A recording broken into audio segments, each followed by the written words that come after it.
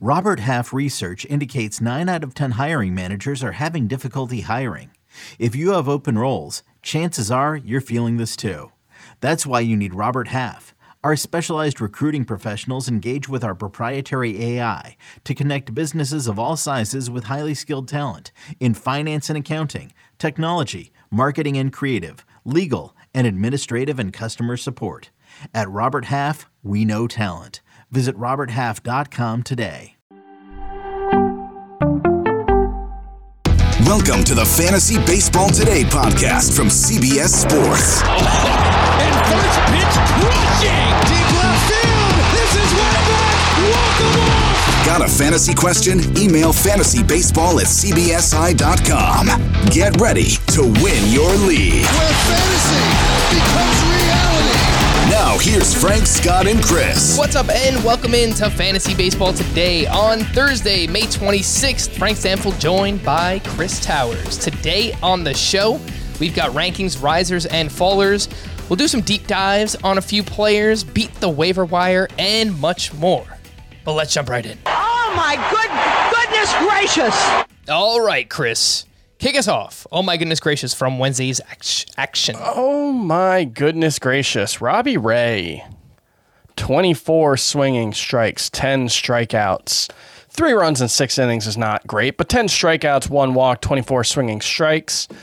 You're happy with that every time out, and the 3 runs, well, you'll live with that. And Robbie Ray, I don't know if I'm 100% to the point where I'm willing to just rank him where I had him coming into the season. In fact, I do not rank him where I had coming into the season because he was like a top 12 starting pitcher, and he's still in that 15 range right now. But I feel pretty good about him.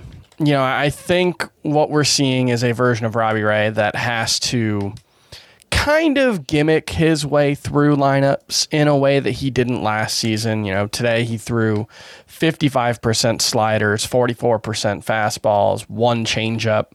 So he's truly a 2-pitch pitcher right now, and he's throwing his slider.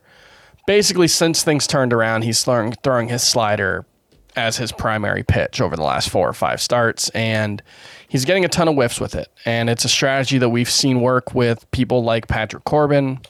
Lance McCullers, not a slider fastball combo guy, but another guy who's had success with just 2 pitches. The problem is it makes the margin for error a lot slimmer. You know, and that's true for Robbie Ray, especially because he's always given up a lot of hard contact. That has continued, and so he's, you know, basically making a bet that he can get enough swings and misses to, you know, avoid walks and avoid enough home runs so that it doesn't sink him. And that's why I'm not willing to put him in the top 12 starting pitchers, despite, you know, having tons of strikeouts. And did you say he's among the league leaders in swinging strike rate? Was that one of the things that we did on the feud earlier this week? Yeah, I think he was one of either 6 or 7 qualified starting pitchers who had a swinging strike rate over 15%. And so you're going to get a lot of strikeouts. I think you're probably going to get pretty good whip from him at this point. I think the bigger concern is the ERA. I think everything else should be pretty good for Robbie Ray, but there are going to be blow-up starts because of home runs especially. So that's the thing to keep in mind. That's the thing that's going to hold me back from viewing him as, you know, a truly high-end starting pitcher, but I think he's stabilized in a way that I don't yet feel for someone like Shane Bieber. So Robbie Ray gave up 2 more home runs on Wednesday. That brings his season home run per 9 to 1.48. Last year, that number was 1.54. So it's actually even down a little bit. The biggest difference I see, Chris, is that the walks have crept back up a little bit here for Robbie Ray. We know before last year, before he was with the Blue Jays, his walks were terrible with the Arizona Diamondbacks. And they're not terrible this season. They're just up a little bit compared to last year. So last season, he had 2.4 walks per 9. So far this year, 3.1. I think that has gotten better. Yes. The past few starts. He's down to 9 walks and 30 and a third innings in the month of May. That was 12 and 30 and a third in the month of April. But the bigger thing is 9 strikeouts, 42 walks in the month of May. Now, that still led to a 5.34 ERA.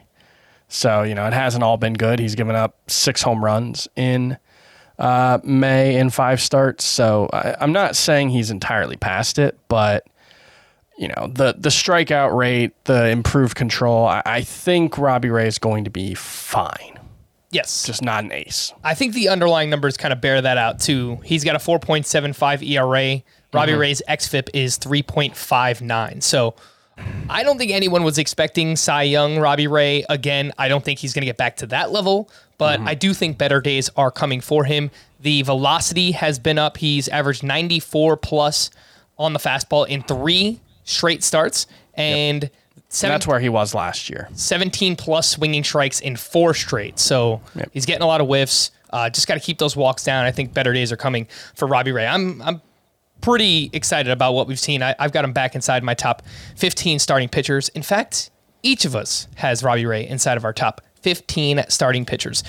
Let's talk about Christian Javier, my oh my goodness gracious player from Wednesday. Back-to-back outings with 9 strikeouts. This one up against the Cleveland Guardians. Javier goes 5 2/3 shutout, allows 3 hits, 1 walk, 9 strikeouts, 20 swinging strikes on 96 pitches, 12 of those on the fastball, 8 on the slider.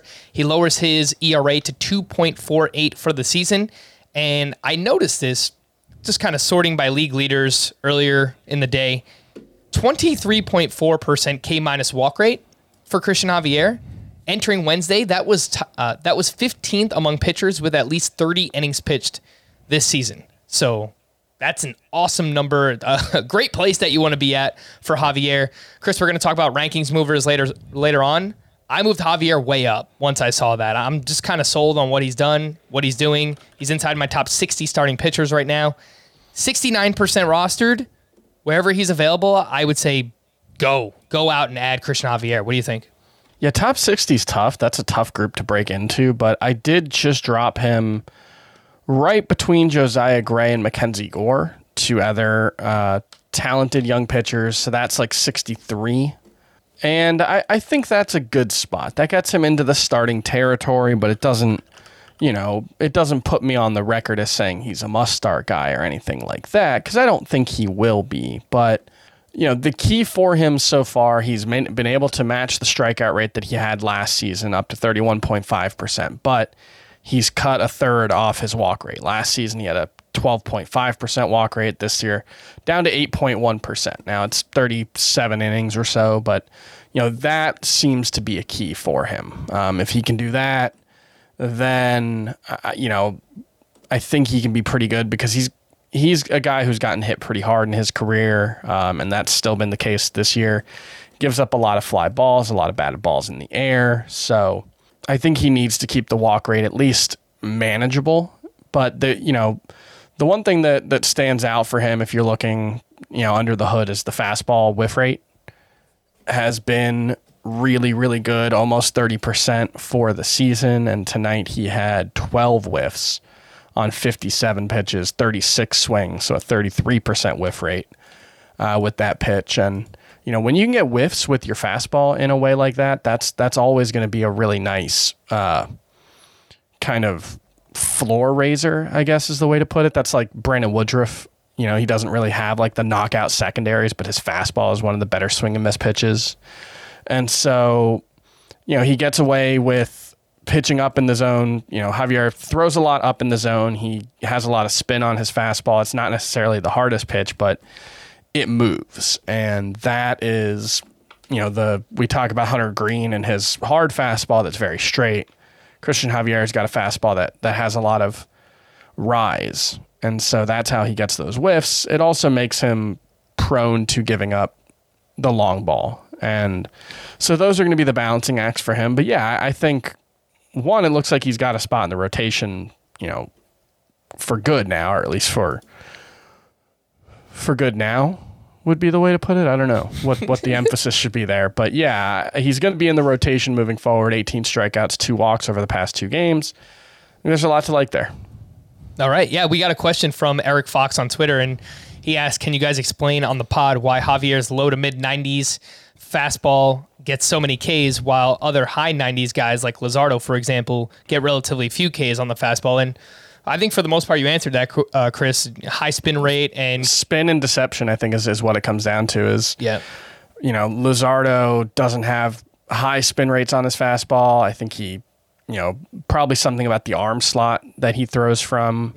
But there are always guys like Freddie Peralta and Joe Ryan whose fastballs don't necessarily have great velocity, but they play up.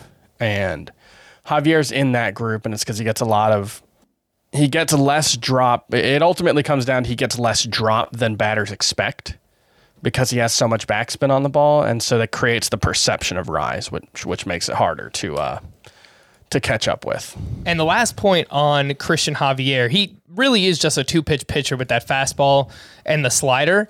Mm-hmm. But I think it's easier to succeed when you can get whiffs on your fastball, Chris, as you mentioned, right? So absolutely. A Woodruff or, even guys we've seen in the past. I always reference Tyler Glasnow because he was really kind of that 2-pitch guy. But when your fastball and slider are really that good, then it can work. So I'm very interested in adding Javier.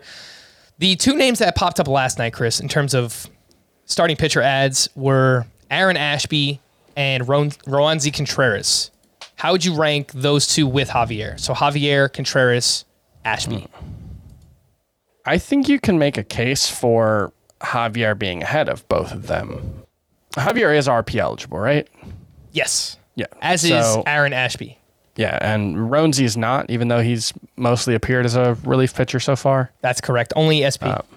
Yeah, so that probably makes it a little harder to get Roansy into every lineup, but I feel like he might have more upside. I don't know. I think I would go Javier, Roansy, and then Ashby. I think that's the way I would go. Okay.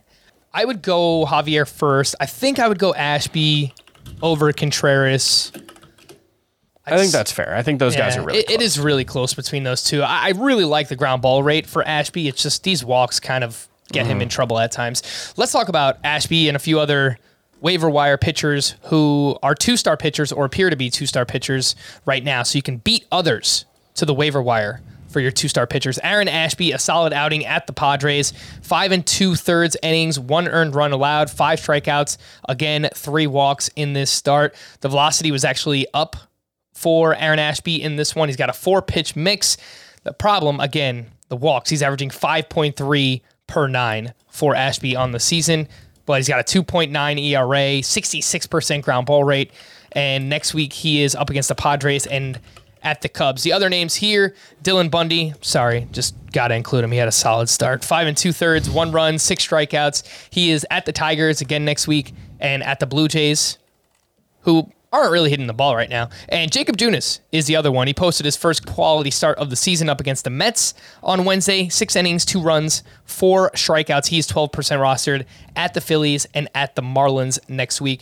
Chris, how do you rank these 2 starters, Ashby, Bundy, Junis? In a points league, Ashby having SPARP eligibility would make him number 1. I think he's number 1 anyway. But I'm interested in Junis. Dylan Bundy, nothing. I'm sorry. Junis, by the way, also has SPARP eligibility, Chris. Okay, I didn't realize that. That's, I'm really intrigued by Jacob Junis throwing his slider, effectively as his number 1 pitch. It's been by far his best pitch throughout his career. I would have Ashby ranked higher, but Junis is becoming more and more interesting every time out. Yep, he is just throwing his secondary pitches so much. His slider and changeup accounted for 80% of his pitches in his Wednesday start. The ERA is down to 2.76 for Jacob Junis. He's getting a lot of ground balls. I do like him quite a bit myself. I would put Ashby, Roansy Contreras, Christian Javier all ahead of Junis, but then he's the next one up there for me. Would you be okay dropping Kyle Hendricks, Chris, for all of these names that we've been talking about? He's now given up 4+ runs in 4 of his 10 starts. The ERA climbs to 5.20 for Kyle Hendricks. He's still 77% rostered. The problem is he has 2 starts next week as well, up against the Brewers and the Cardinals. I mean, do you really want to use him? No. In a 2-start week? And if you're not using someone in a 2-start week, then they're droppable. I think that's fair. I would drop him for Contreras. I would drop him for Ashby. I would drop him for Javier. Yeah. I would probably take the shot on Junis over him too, honestly. I think that's reasonable, yeah. Some deeper leagues. 2-star pitchers for next week who pitched quite well on Wednesday. Ryan Feltner with the Colorado Rockies. He's 0% rostered. 2 home starts next week against the Marlins and the Braves. And he's actually been pretty good in the minors. 3.68 ERA, over a strikeout per inning. Again, the name there is Ryan Feltner. Eric Fetty, he's at the Mets and at the Reds. He threw 6 shutout with 6 strikeouts against the Dodgers. Pretty eye-opening performance. Glenn Otto, he got blown up by the Red Sox earlier in the season. He has allowed 2 earned runs or fewer in each of his other 5 starts. 2.87 ERA in those starts outside of the Red Sox start. He's going up against the Tampa Bay Rays and the Mariners next week. So, Chris, in deeper leagues, any interest here? Ryan Feltner, Eric Fetty, Glenn Otto. Yeah, I mean, Feltner seems to be throwing hard. I can't say I've seen him pitch much or have much opinion on him coming in, but seems to be throwing harder than he was as a prospect. And when he made his debut last season, averaged 95 with the fastball today. I'm not sure. Like, the slider was fine, 4 whiffs on 27 pitches, but that seems like the pitch that I would need to see something from. And, though he was pretty good in this outing, it's the Pirates, so pretty good only gets you so far. So I would, I'm not super enthused about him, especially with 2 home starts next week. So I think you can ignore Feltner outside of deeper NL only leagues. And I don't know. I haven't had the Glenn Otto thing. Maybe I just haven't been on any of the podcasts where you guys have extolled the virtues of Glenn Otto, but I don't see much there. So I'm okay ignoring him, and Fetty kind of same. All right. Glenn Otto, former Yankee farmhand Glenn Otto, by the way. 1-800. Well, that explains it. 1-800 Glenn Otto. Let's take a peek under the hood at these 4 players here. See what is going on. Chris, we had to talk about Byron Buxton the day that you are on the podcast. He has come crashing down to earth. I didn't realize how bad it's really been. I know he's been in and out of the lineup. They're trying to keep him healthy. He's got some stuff going on right now. But the batting average is now down to 202 for Buxton. I just don't think he's healthy, Chris. I mean, 19 games before injury, he was batting 278, 9 homers, 1 steal, an OPS over 1,000. 10 games after getting hurt, entering Wednesday, a .81 batting average, 2 homers, a .448 OPS. Is there anything in the numbers, Chris, or do you just think it's injury related? I think it might be injury related. I don't know. It's funny. He was striking out way too much to sustain his early start, and then he's cut his strikeout rate significantly, like in half over the last 10 games, and he's been awful. It's worth noting his BABIP for the season is 174. But yeah, like the fact that this coincides with an injury means that you can't just ignore it, especially with a player with Byron Buxton past, and the fact that trying to play through an injury could potentially have the dual effect of making him a worse player when he's healthy and obviously increasing his injury risk moving forward. So that's, you can't ignore that concern, but I also don't think that there's much room to sell Byron Buxton because everybody in your league knows about the injuries in his past and everybody knows about the injury right now. So are you really going to get anything like full value for him? I think you just kind of have to hang on and hope that he's fine. You mentioned the BABIP, how low it is for Buxton. His fly ball rate is up crazy this year. So that is definitely something that would coincide with a lower BABIP. And especially, if he's playing through something right now, hitting the ball in the air, probably not with as much authority as he was before, that's going to lead to just a lot and not running as fast. Yeah. Those would be reasons that a BABIP could collapse. It's worth pointing out as well, his expected batting average is 265. So, the quality of contact doesn't seem like such an issue, at least when you look at it from that perspective. So, yeah, I don't know. It's hard to say right now. It's just frustrating, Chris. And look, I can't blame anyone who has Buxton or has had him for multiple years in a row. It just seems like unfortunately, I don't want to just label him this way, but it just seems like it happens all the time. And he's super talented. There's no doubt about it, but it's like one thing after another. And I get it. I get why anyone who has Buxton would, kind of just be frustrated and fed up with it. But there is nothing you could do. Like, maybe if you can get 80 cents on the dollar, you can try, but I don't think it's going to happen. You could try to trade him, but what are you going to realistically get that would make it worth it? That's the question. Unless you just I don't think that Byron Buxton's just not going to be good this year, the rest of the season, but it's a possibility. That's obviously within the realm of possibility. So it's an outcome you have to take into account. Would you flip him for Christian Yelich right now if you could, 1-for-1? I'd rather have Buxton. Yeah, I still have Buxton ranked higher, but I think it's a close call. I think that is the 80 cents on the dollar if that's what you're looking for. Sure, yeah. A Christian Yelich type player. So, I imagine that's what my trade chart would show as well. Or even a Ketel Marte, right? I mean, you're still kind of buying low on Marte, and that's probably 80 cents on the dollar right there. So Marte would be more interesting to me. All right. And no surprise there, Chris, because obviously you loved Ketel Marte coming into the season as well. Let's talk about Uncle Charlie. Once again, after 3 collectively solid starts, Charlie Morton throws another clunker. And I apologize, Chris. This is getting really weird here because it's your fault. You watched him. I didn't mean to, though. I didn't know the rule. I didn't mean to do it. So here's my setup. Main computer right here. If you're watching me on YouTube, I'm making the rundown here. I got my quad box on the other laptop where I'm watching 4 games at once. There were just 4 games on at that time. So I just threw it on, and I didn't even realize. I'm like, oh, crap, Charlie Morton is pitching in the start. Let me just shut it off. But I didn't realize for about 5 to 10 minutes. So that might have been enough to curse Charlie Morton once again. It's your fault. I think we can all agree. I think so. That we need you to let people know.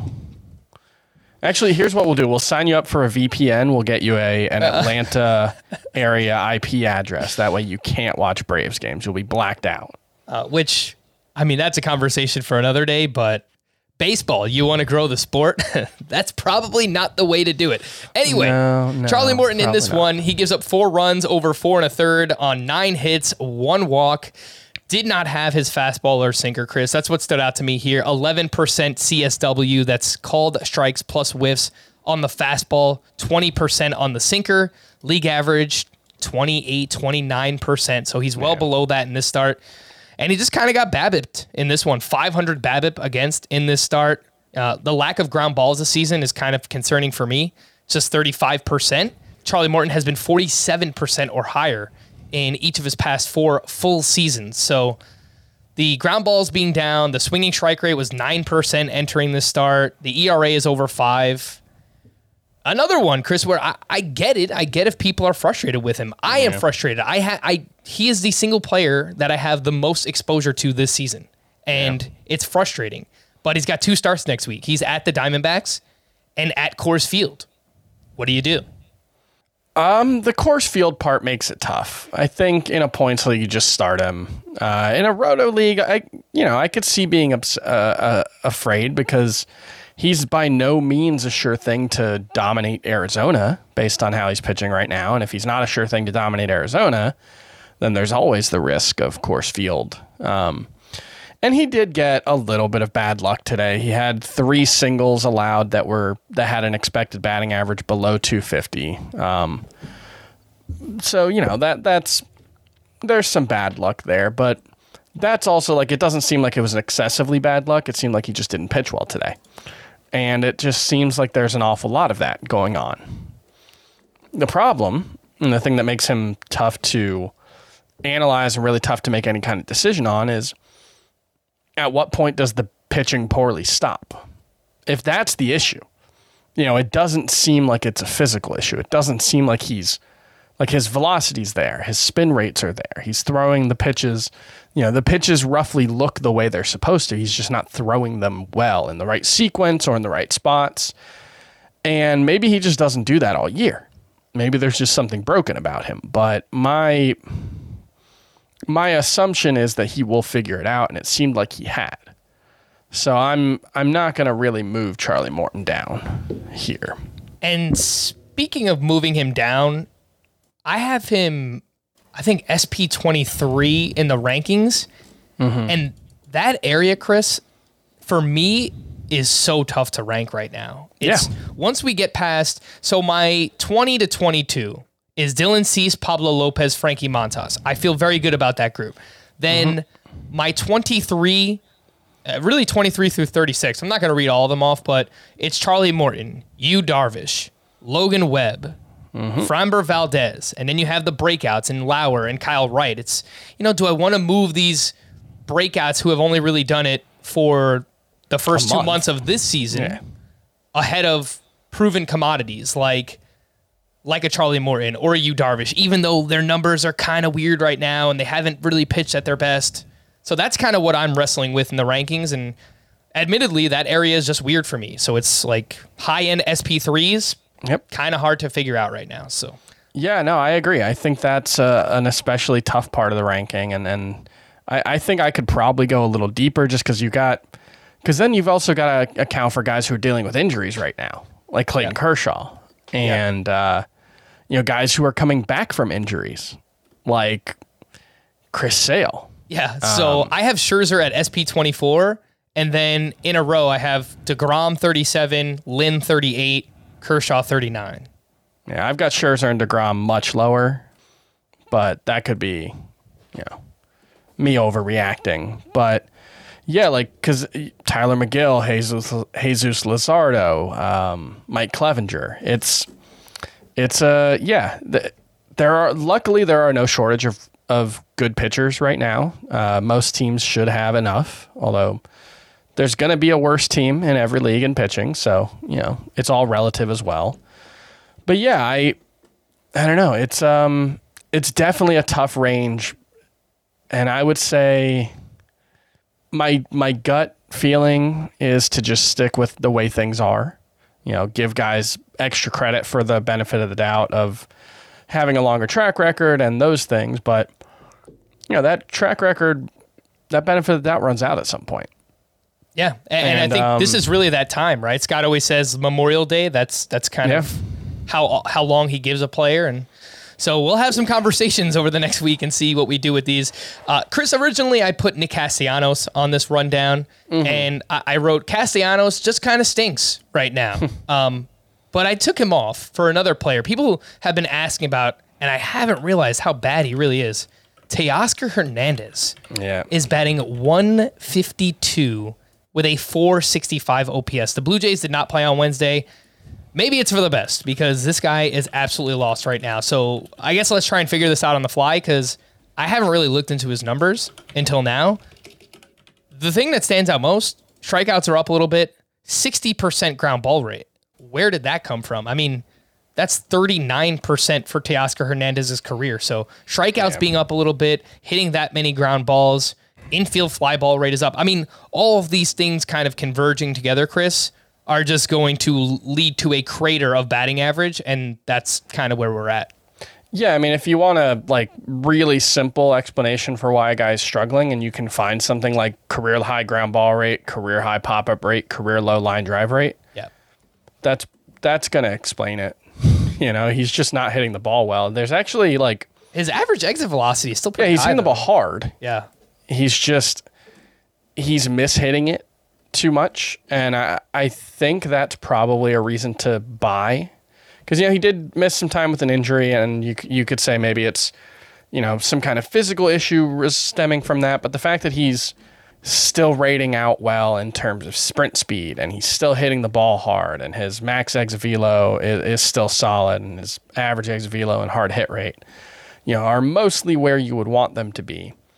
I think that's one where you could probably mark it up to just he's not, whatever the term you want to use, locked in, or he doesn't have his timing yet, or something like that. But I would think that he's going to figure that out, and I'm willing to give Teoscar Hernandez the benefit of the doubt there, just because quality of contact has never been the issue for him. He's got a 361 expected WOBA on contact. Even in small sample sizes before his breakout, he'd never been below 428, with the exception of 2016, his rookie season. So I'm willing to give Teoscar Hernandez the benefit of the doubt. I have, moved him down a little bit at outfield, but he's still top 15 for me. So I'm not freaking out. There are some warning signs here, though, that I'm finding. He's hitting 205 against fastballs this season. For his career, he usually crushes fastballs. Yeah. You could look at that glass half full and say he's going to get better, but he's also chasing pitches more too. So his O-swing percentage is 41% this year, and that's 32% for Teoscar Hernandez's career. So, might be frustrated and trying to make things happen and chase pitches and swinging and missing a little bit more.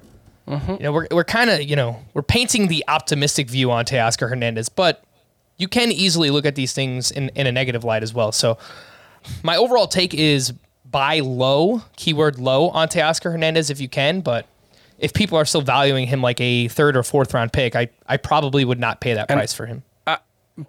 To be clear, if I have him, I wouldn't give up less than a 3rd or 4th round value. I would still value him that way. Yeah, I think that makes sense. Let's talk about the pitcher on the other side of Charlie Morton in that start. Ranger Suarez just kind of continues this subpar season. He gives up 5 runs on 6 hits, 4 walks in this one, over 4 1/3 innings pitched, and the ERA is now up to 4.74. When looking into his starts individually, Chris, I've noticed it's very rare that he has the sinker and changeup working together. It's usually one of those pitches is on and the other one is not. So, for example, tonight, 31% CSW on the sinker, 15% on the changeup. And there's been other starts where it's kind of reversed for him. But when everything's working, I think we saw down the stretch last year, Ranger Suarez can get hot. But right now, that isn't the case. And unlike a Charlie Morton, he doesn't really have that track record. So what are we doing with Ranger Suarez? Probably not just outright dropping him, but I think it's fair to be pretty discouraged. And I think I'd rather have Christian Javier for the rest of the season. That's so close too. I have. Well, actually, no. I've moved Javier ahead of Suarez. Yeah, so let's do it. I think I just moved Javier ahead of him, and yeah, I just think I don't know. Ranger Suarez seemed like kind of a gimmick, but the underlying numbers surrounding the gimmick were relatively strong last year. But a lot of it relied on really, really exceptional quality of contact suppression. And that is the kind of thing that it takes a really long time to know if that's actually a skill a pitcher has. I mean, you're not just talking about a full season. You're probably talking about 2 full seasons before you can really know how much of a pitcher's quality of contact allowed is the result of a skill. And right now, his quality of contact allowed is really bad after being really good last year. And so, you give him a little bit of the benefit of the doubt that he can improve it, but it's also worth being skeptical and worth maybe saying that it was just a fluke to start last season. So yeah, if I had to drop someone to add Christian Javier and Ranger Suarez was my worst pitcher, I'd do it. Would you do it for Ashby and Contreras? I kind of feel like Ashby... That would be tougher. I think Ashby is a very similar pitcher to him, but comes with more prospect pedigree, and he just plays for a better team. So I think I would do that. Yeah, I think that's reasonable. I can't say I definitely would, but in a shallow enough league especially, I think that's fine. Okay. Ranger Suarez has 2 starts next week as well. He's at home against the Giants and the Angels. Both teams ranked top 12 in weighted on base average against left-handed pitching. So outside of a points league, I think I would be looking to sit Ranger Suarez next week. Let's take a break, but first, just a reminder to sign up for our FBT newsletter. It's free. Why wouldn't you sign up for it? It's done by our good buddy Dan Schneier, and he does a great job with it. Just head over to cbssports.com/newsletters, click on that FBT logo, punch in your email, and voila. That is it. Also, if you play fantasy football, support Chris and sign up for the FFT newsletter as well. That's done at the same link, cbssports.com/newsletters. Let's take a break, and we'll return right after this. When you need mealtime inspiration, it's worth shopping Kroger, where you'll find over 30,000 mouth-watering choices that excite your inner foodie. And no matter what tasty choice you make, you'll enjoy our everyday low prices, plus extra ways to save, like digital coupons worth over $600 each week. You can also save up to $1 off per gallon at the pump with fuel points. More savings and more inspiring flavors make shopping Kroger worth it every time. Kroger, fresh for everyone. Fuel restrictions apply. The news and notes. Ronald Acuna was scratched Wednesday due to right quad tightness. And Chris, I just wonder a little bit if maybe he's compensating for the knee. And that's why we see these little things popping up, the groin, the quad. It's a conspiracy theory. People yelled at me yesterday for my conspiracy theory that juice balls were back. But whatever, it's another conspiracy theory. What do you think? I don't know about the juice ball conspiracy. Conspiracy theories generally require a level of competence that I just don't believe MLB is capable of achieving. I think, there's the old truism, like never ascribe to malice what can be explained with incompetence. And I feel like that's a better explanation for Major League Baseball, like just anything, really. But yeah, I don't think it's unreasonable to think that Ronald Acuna might be having to compensate in some ways for, potentially not being 100%, or I don't even know if not being 100% is the right way to put it, but just, coming back from the injury and the extra rehab work he had to put in with the knee. Maybe that's led to, I don't know, like I'm not a doctor, but it seems plausible to me, a dumb person. But I don't know, like that's the kind of also thing where like, I don't think you should be trading Ronald Acuna, because it's also possible that he just gets past this little bit of hiccups and is fine. And, certainly seems to be feeling fine enough when he's playing to be, sixth in the majors in steals or whatever it is. So I can't say I'm too worried about this.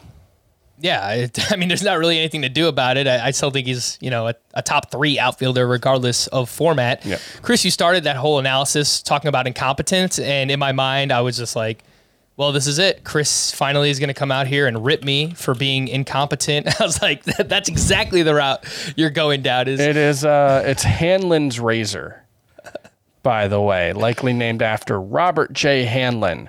Quote, never attribute to malice that which is adequately explained by stupidity. I hear the word malice. I instantly just think of Malice in the Palace. So, yeah, it was a good, clever naming association for that. Sure. Chris Bryant was once again placed on the IL with a lower back strain, retroactive to Monday. Unfortunate. I have a bad feeling about it.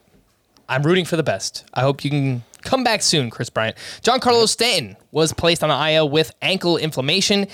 Chris, any interest in Miguel Andujar in deeper leagues? He went 2 for 3 with an RBI on Wednesday. Yeah, I was actually thinking about him the other day randomly when I was like, I think it was just when I was driving from New York to Pittsburgh. And I just randomly thought about Miguel Andujar. And what a weird career, right? And just how weird it is that someone, like, I didn't believe his Rookie of the Year campaign was, legitimate, but I didn't think he was going to wash out entirely. So I think there's still probably some talent there, but I can't say that I'm looking to add him even in my 15-team leagues yet.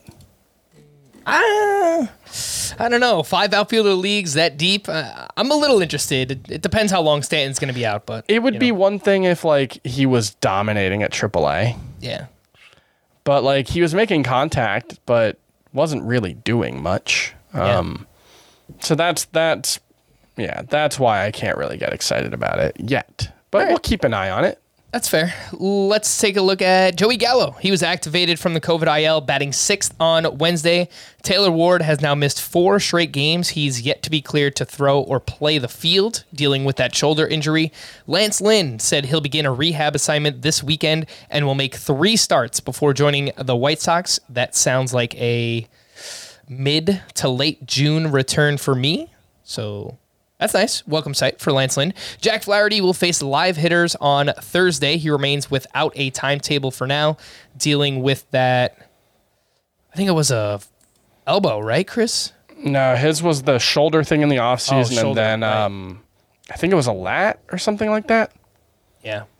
Probably should have looked it up. Bad job. But yeah, I will say Flaherty, Lynn, I'm going to go ahead and say June 10th or 11th. That's the date I'm planning. As for Flaherty, I would guess his timetable sounds like it's somewhat similar to Max Scherzer and Jacob deGrom.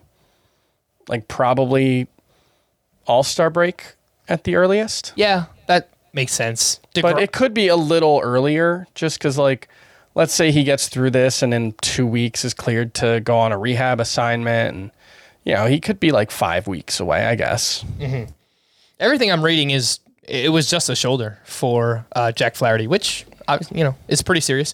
Wilson Contreras has missed 4 straight games, while Jazz Chisholm has missed 2 in a row. Both are dealing with hamstring injuries. Joe Ryan was placed on the COVID IL.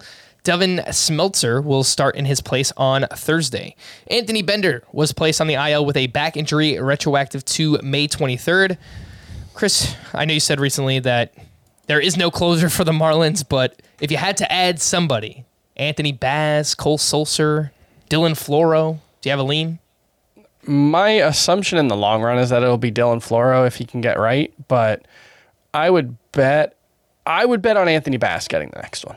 They acquired him initially to be a closer before last season, or at least that was the thought. Was it before last season or was it the season before? Whenever they acquired him, it was with the expectation that he would be their closer. Obviously, that didn't work out.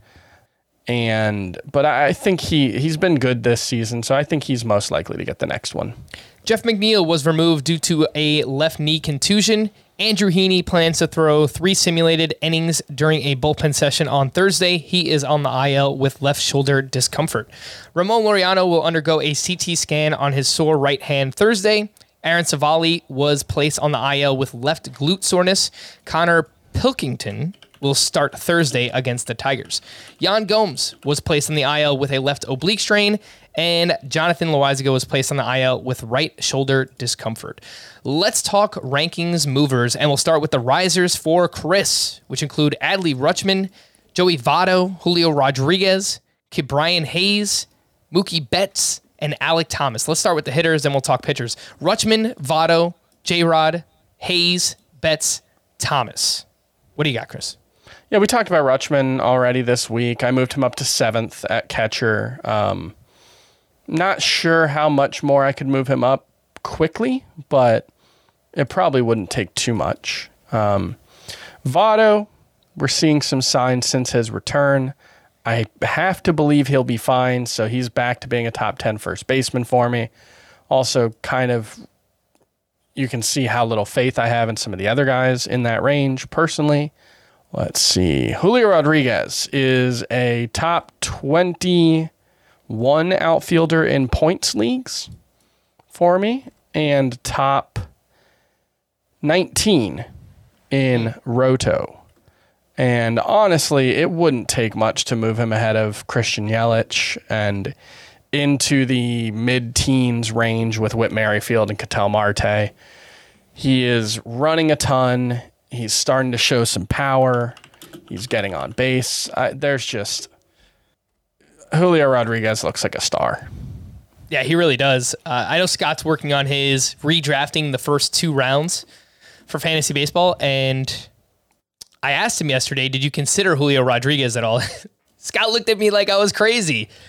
I don't think it's that. Like, look, he's not a top 24 player yet. I understand that. No. But based on his pacing out and what he's done in May, if the guy hits, let's say, 15 to 20 home runs a season and steals 30 bases and hits 280, that's Starling Marte. Like, that's, And that, I mean, the home runs, like 2040 is well within the realm of possibility. I mean, there's no question he's got the skills for it. And so it's mostly just a question of, is he ready to continue to put those skills into action consistently? And, he had another steal today. He's on damn near a 50 steal pace at this point. So yeah, he could just be, the version of Adalberto Mondesi that we wanted to see. He could be the guy who wins you steals this year. So, I think the sky's the limit. Ke'Bryan Hayes, we often react to guys playing well in moving them up. Ke'Bryan Hayes is me being proactive about a guy who I've talked about a lot lately. I think is about to break out, and he's been good enough but I think he's going to be very good moving forward. I'm very excited about what we're seeing with Brian Hayes, and third base is weak enough that he's number 11 for me. Wow, Chris. I mean, you've been in Pittsburgh for what, a week? And I know. Brian Hayes already? It's the yin's getting your blood real quick, and it's something in the water in the crick, you know. The pitchers that are on the rise for you, you wrote Shane O'Dollars. Yep. That's Shane McClanahan, for those out there who don't know. That's his name, right? Yes. He has been money, nothing short of that, and you moved him up to SP19. I also moved him up, Chris. I would hope higher. SP12, Shane O'Mac. I mean, look, if you're asking me who I think's going to have a better start the next time out, Shane McClanahan, or pick any of the pitchers ahead of him up to number 10, I would expect Shane McClanahan's next start to be better than Julio Urias's, or Aaron Nola, or Lucas Giolito. So I'm not moving him up that high, but I mean, 18, 19 is pretty dang high. So, yes, it is. Tarek Skubal, I noticed you also moved up to 39th in your pitcher rankings.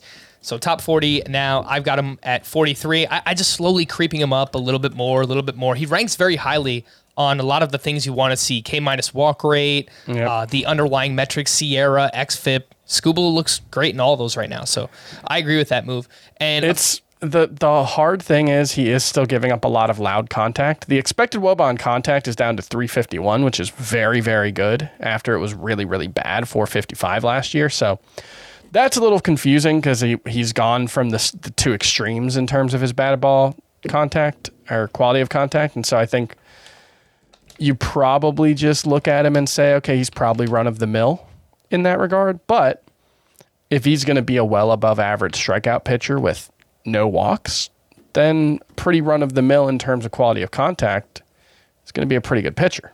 All right, some risers for me in the rankings. Dansby Swanson is having an awesome May. Sure, yeah. He went 4 for 5 with his 6th home run on Wednesday. He's batting .316 with 5 homers, 4 steals, a .912 OPS this month. And he was up to second in the lineup today. Yeah. I don't know how long that's been going on, but that's always been one of the concerns with Swanson is we don't know exactly where he's going to hit in the lineup or how valuable that's going to be.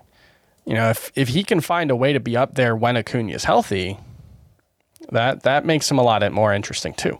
Randy Arozarena is someone who I've moved back up. He's having a very big May as well. Brandon Nimmo has just been undervalued all season, especially in points leagues. He's been great. Shane McClanahan, I spoke about him. Sonny Gray has been really good since returning from the IL. I moved him inside of my top 50 starting pitchers.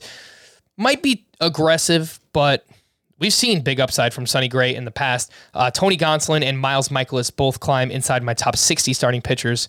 They've looked great so far this season as well. Fallers for Chris in the ranks: Walker Buehler, Teoscar Hernandez, Logan Webb, Trevor Rogers. 3 pitchers that stand out there, Chris. Big names: Buehler, Webb, Rogers. And it's not that I don't like any of them or that I think they're going to be bad moving forward. It's always worth keeping that context in mind. But Buehler especially, it's just been kind of weird. He's still got a 2.90 ERA. He's still outperforming his peripherals because that's what he does. But, man, it's really hard to be a high-end pitcher with a 19% strikeout rate. And I think the swinging strike rate suggests that he'll be better than that moving forward. But I don't know. It's been a weird enough start that I'm at least comfortable getting Zach Wheeler and Kevin Gausman ahead of him. Those were the two. Justin Verlander, Zach Wheeler, and Kevin Gausman all jumped him. So that's a little bit of a drop for Walker Buehler. Just a little bit of a loss of confidence. All right, some fallers for me. Franmil Reyes. Probably got to talk about him eventually, too, because he is just striking out at an absurd rate, and I moved him outside of my top 50 outfielders. Some names I moved ahead of him: Ian Happ, Max Kepler, Josh Naylor, Alec Thomas, all names that could be available in your league. So if you play in a points league specifically, I would be okay making that swap with Franmil Reyes. Stephen Kwan, I have dropped quite a bit as well. It's just a free fall. He was batting 8th in the lineup on Wednesday and just not much going right for Stephen Kwan right now. Chris Bassett has gotten rocked his past couple of starts. Didn't drop him tremendously, but moved him outside of my top 30. Ranger Suarez, we talked about. Alex Wood, someone that I was excited about coming into the season. Really all Giants pitchers. He's now outside the top 70. He's not looking Turns great. out we just were overlooking Jacob Junis. that was the one that we needed there. I would drop Alex Wood for Christian Javier, Yep. Aaron Ashby, if those guys are available. One other one I wanted to mention, Scott moved Julio Urias down quite a bit to SP22 in his rankings, Chris, and just wanted to get your thoughts on that. It was an okay start for Urias on Wednesday. A quality start, 6 innings, 1 run, 3 strikeouts to 3 walks. I know that whiffs and swinging strikes are not a big part of his game, but he has had double-digit swinging strikes in just 1 of 9 starts this season. That seems quite bad. I'll point out the fastball velocity was up in this start, so that's some good news for him, but I don't know how long Urias will maintain a 2.49 ERA. The underlying numbers are much, much higher. Except for expected ERA, That is true. which continues to love him. He's been a wizard in terms of inducing soft contact throughout his career. He's been in the top 10% of the league every single season in the last 4. So basically his full time as a starter. In terms of hard hit rate allowed, he's consistently one of the best in expected WOBA contact.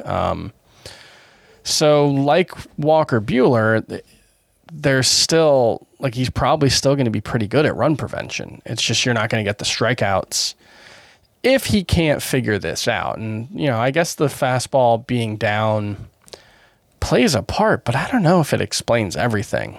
Both him and Buehler, it's weird losing the amount of strikeouts that they have. Both of them are like Kyle Hendricks right now with the strikeouts and walks, the good version of Kyle Hendricks. Julio Urias, Chris, has 34 strikeouts. That is less than half Shane McClanahan and Dylan Cease. Yeah, he might just be Kyle Hendricks. But I also feel like Urias has earned the benefit of the doubt to a certain extent. I think the strikeout rate will be healthier moving forward. And I just think that quality of contact suppression makes it so there's only so far he can ever fall. Yeah. I could see dropping him more. I haven't really made a move with him one way or the other. He still sits at 11th. And that's kind of a weird range because it's got him and Aaron Nola and Lucas Giolito, all of whom have just been kind of like not bad, but not great. So I don't know. I could see myself moving him, but I'm not there yet. All right, that is Julio Urias. Let's take a look at some waiver wire hitters, and we'll start with some outfielders here, Chris. Jock Peterson hit another home run, his 11th, 4 homers over his last 2 games. He's 52% rostered, 7 games next week with 6 righties on the schedule. Cole Calhoun, another one who is red hot right now, 3 for 4 on Wednesday with a sock and a shoe. You don't expect much running from Cole Calhoun, but gets it done here. He's now up to 7 home runs and 1 steal. In the month of May, he's hitting .328, and all 7 of his home runs have come this month. Chris, do you have any interest in either outfielder, Jock Peterson or Cole Calhoun? I play this video game Civilization with my friends. It's like Risk, that kind of game, but it's a computer game. And my friend was asking me, should I pick up Cole Calhoun? We were playing on Saturday or Sunday, I think. And I was like, Cole Calhoun's not going to keep homering every day. And turns out he might just keep homering every day. I don't know. I would bet that he's not going to keep homering every day, however. And since that's pretty much all he does, I don't have a ton of interest. I also can never get the K and the C in the right order. I always do Cole, like Garrett Cole, first, and so just that's there. I'll point out with Cole Calhoun in an era right now, I mean, so far this year where power and hard hit rates are down across the board, he's got a 91.2 mile per hour average exit velocity. That's a career high. 14% barrel rate. That's a career high. 48.8% hard hit rate, according to StatCast. That's a career high. So we're looking for power. I don't think he's going to homer every day, but those are pretty encouraging signs. So I think in 5 outfielder leagues, if you need some pop, I like it, man. I like Cole Calhoun more than Jock Peterson. I just don't trust that Jock is going to play as enough. Yeah, I think that's fine. I think they're probably mostly the same guy. I probably actually do trust Peterson more. So it's more a question of, is he going to play every single day? I would rather have Peterson than Calhoun personally. All right. You weren't here yesterday, Chris, but it turns out Scott loves William Contreras, who went 1 for 2 on Wednesday, hit his 7th home run. He added 2 walks. He has started 4 of the last 5 games for the Braves, 31% rostered, 7 games next week. And if you needed more reason to add him, 4 of those are in Coors Field. So in every 2-catcher league, for sure, William Contreras needs to be rostered. And then in 1-catcher leagues, if you're struggling and you want to stream a guy with 4 games in Coors, yeah, why not?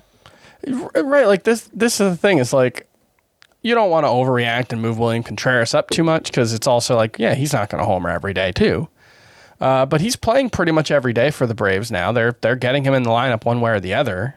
And like, I don't know, are you really going to regret sitting Keibert Ruiz for William Contreras? Like, that's not a knock on Keibert Ruiz. Keibert Ruiz is having a pretty good May, Chris. That's not a knock on him. But William Contreras is having a much better May, and he gets 4 games at Coors Field. And so, like, yeah, I think, like, Sean Murphy and Max Stassi and Gary, like, I think it'd be fine to start him over those guys next week. Travis d'Arnaud has slowed down. I might even do that on the same team.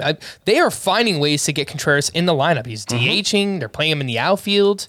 That team needs a spark on offense right now, and Dansby Swanson and William Contreras are the only ones providing it.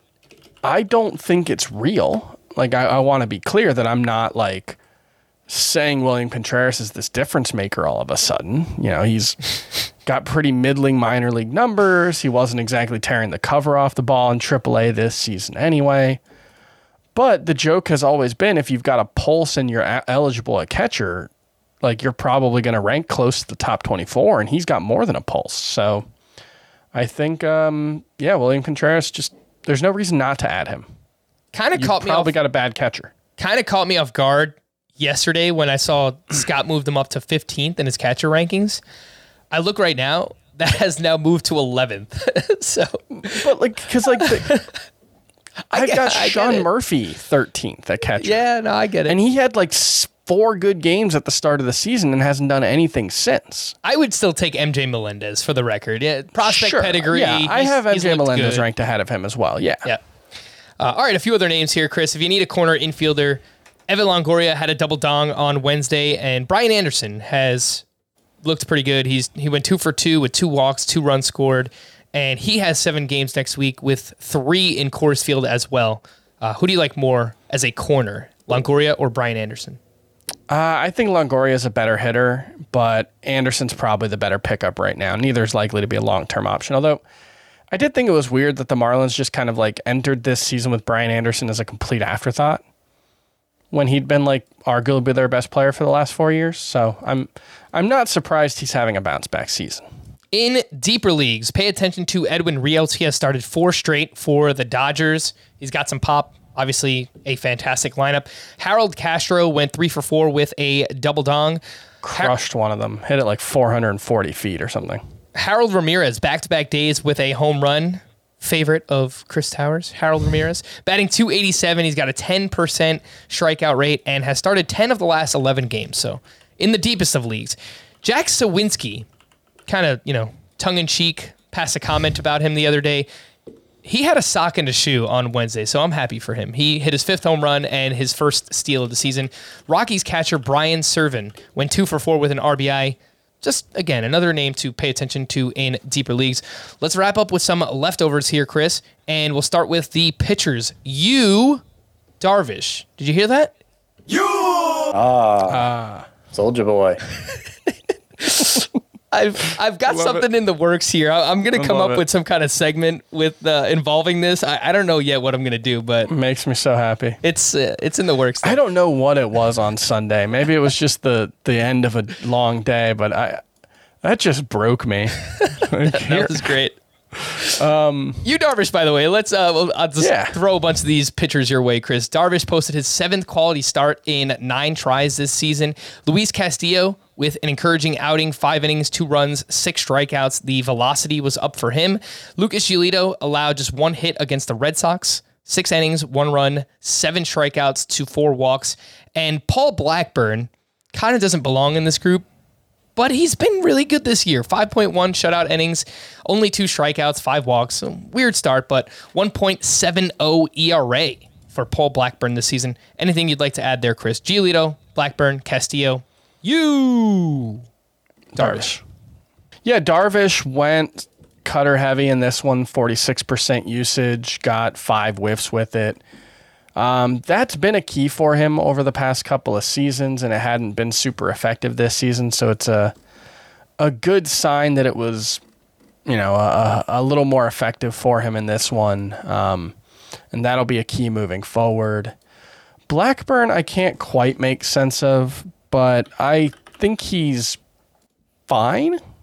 I think he's pretty good. I think he's probably I could see him being Ranger Suarez-esque moving forward. After we talked about how little we like Ranger Suarez, that may not be particularly interesting, but, he's going to get a lot of ground balls. He's going to generate weak contact. So, I don't know. I feel like Paul Blackburn's probably a reasonable-ish streamer.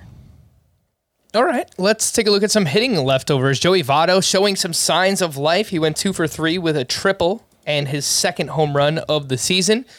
Kind of wish that he could just face Kyle Hendricks every day. That would be great. Bryce Harper went 4 for 5, is now batting .318 with an OPS over 1,000, and that's with a partially torn UCL. The guy is just a freak. Juan Soto went 0 for 3. He's now batting .236. Probably have to have that conversation soon. CJ Cron went 2 for 5 with his 12th home run. Francisco Lindor went 2 for 4 with his 9th homer. He's coming back to life over his last 7 games. .345 batting average, 2 homers, 1 steal, 11 RBI for Francisco Lindor. Adley Rutschman had his first of many multi-hit games to come in his career. And Marcus Semien, we put the reverse jinx on him yesterday on the podcast. Solid game. We'll take it. 2 for 3 with a triple and his 4th stolen base of the season. So I just have to go back real quick. Okay. What conversation do we have to have about Juan Soto? Well, there's this one guy that emails us every time. Yeah, no, I get that. But what conversation do we actually have to have about him? What do you think is higher right now? Juan Soto's OPS on May 26th, 2022. Or Juan Soto's OPS on May 26, 2021? I'm going to say it was higher last year based on the way you're asking this question. It is currently higher. Now, his batting average is lower. 236 batting average. That's not what you want to see from Juan Soto. But there is nothing to be concerned about with Juan Soto. All right. I mean, that's all the conversation we needed, Chris. That's it. There's nothing to be concerned about. His line drive rate is down a little bit. His infield fly ball rate is. I mean, these are things I think will fluctuate from time to time. But yes. It's Juan Soto. He's they're already starting to work on his bust for Cooperstown. He's 24 years old. He's fine. Well, Chris, last question on Soto. How good is he going to look in pinstripes? I don't think the Marlins, they only wear those once or twice a year. Oh, I like that. It's a nice little comeback there. Hopefully no one's listening at the 103 mark because they're going to hate me for that one. The call to the bullpen for the Minnesota Twins. Emilio Pagan entered. Well, actually, no. Here. Who looks better? Juan Soto in pinstripes or Aaron Judge in blue and orange? Oh, stop it, Chris. Steve Cohen already said that he is not going to sign Aaron Judge, so we have to take his word for it, right? Right? What? What? Called to the bullpen. For the Twins, Emilio Pagan entered in the 8th inning of a 1-run game. He gave up a game-tying homer. For the Nationals, Tanner Rainey gave up a hit and walk in a 1-run game, but converted his 4th save of the season. Oakland A's, Danny Jimenez, clean 9th inning for his 10th save. For the Brewers, Devin Williams picked up his 4th save, second in 2 days, filling in for Josh Hader. Now these two are fun. The Reds, in a 4-2 game, we got Tony Santillan in the 6th, Alexis Diaz in the 7th, Art Warren in the 8th, and then that left Hunter Strickland in the 9th. Gave up a run, converted his first save. He's not very good. For Tampa Bay, he went, who am I talking about? In a 5-3 game, we got Jason Adam in the 6th inning, Matt Whistler in the 7th, JP Fireisen in the 8th, and Colin Poche in the 9th. He gave up a run, converted the save. Where is Brooks Raley? I don't know. Should have been available. Last time he pitched was on Sunday. Endless parade of anonymous, super effective relievers is what makes the Rays just so frustrating. Seriously. Whereas the Reds have an endless array of anonymous, mediocre relievers. Oh, I think we can confidently go lower than mediocre, Chris. I was trying to be nice. All right. For the Yankees, Clay Holmes gave up 2 hits in the 9th, but picked up his 5th save. For the Astros, Ryan Presley got his 7th save. And for the White Sox, Liam Hendricks walked 2, but recorded the final 4 outs for his 14th save of the season. To stream or not to stream, let's start with Thursday. Justin Steele at the Reds, Daniel Lynch at the Twins, Michael Wacha at the White Sox, Ryan Yarbrough versus the Yankees, Herman Marquez at the Nationals, and Mitch White at the Diamondbacks. He pitches for the Dodgers, in case you didn't know. I think Marquez would be my favorite streamer of this group. I like Justin Steele. Yeah, the strikeouts the last couple of starts have been very impressive, and it's a good matchup. So sure, he's fine as a number 2. The Reds have the 2nd lowest WOBA against left-handed pitching this season. Let's do it. Justin Steele. Friday, we've got Jeffrey Springs versus the Yankees, Austin Gomber at the Nationals, Alex Faedo versus Cleveland, Zach Eflin at the Mets, Brad Keller at the Twins, Bailey Ober versus the Royals, Jose Quintana at the Padres, and Cole Irvin versus the Rangers. Yeah, I think Ober, Eflin, and I wouldn't have said Springs, but with the Yankees injuries, I agree with this. I could see that being a very good matchup. So yeah, I'll go Ober, Eflin, and Springs, with Eflin 3rd. I also don't mind Alex Faedo versus Cleveland and Austin Gomber at the Nationals. Don't mind those. Friday, good day for streaming. We're going to wrap there. For Chris, I am Frank. Thank you all for listening and watching Fantasy Baseball Today. We'll be back again tomorrow. Bye-bye.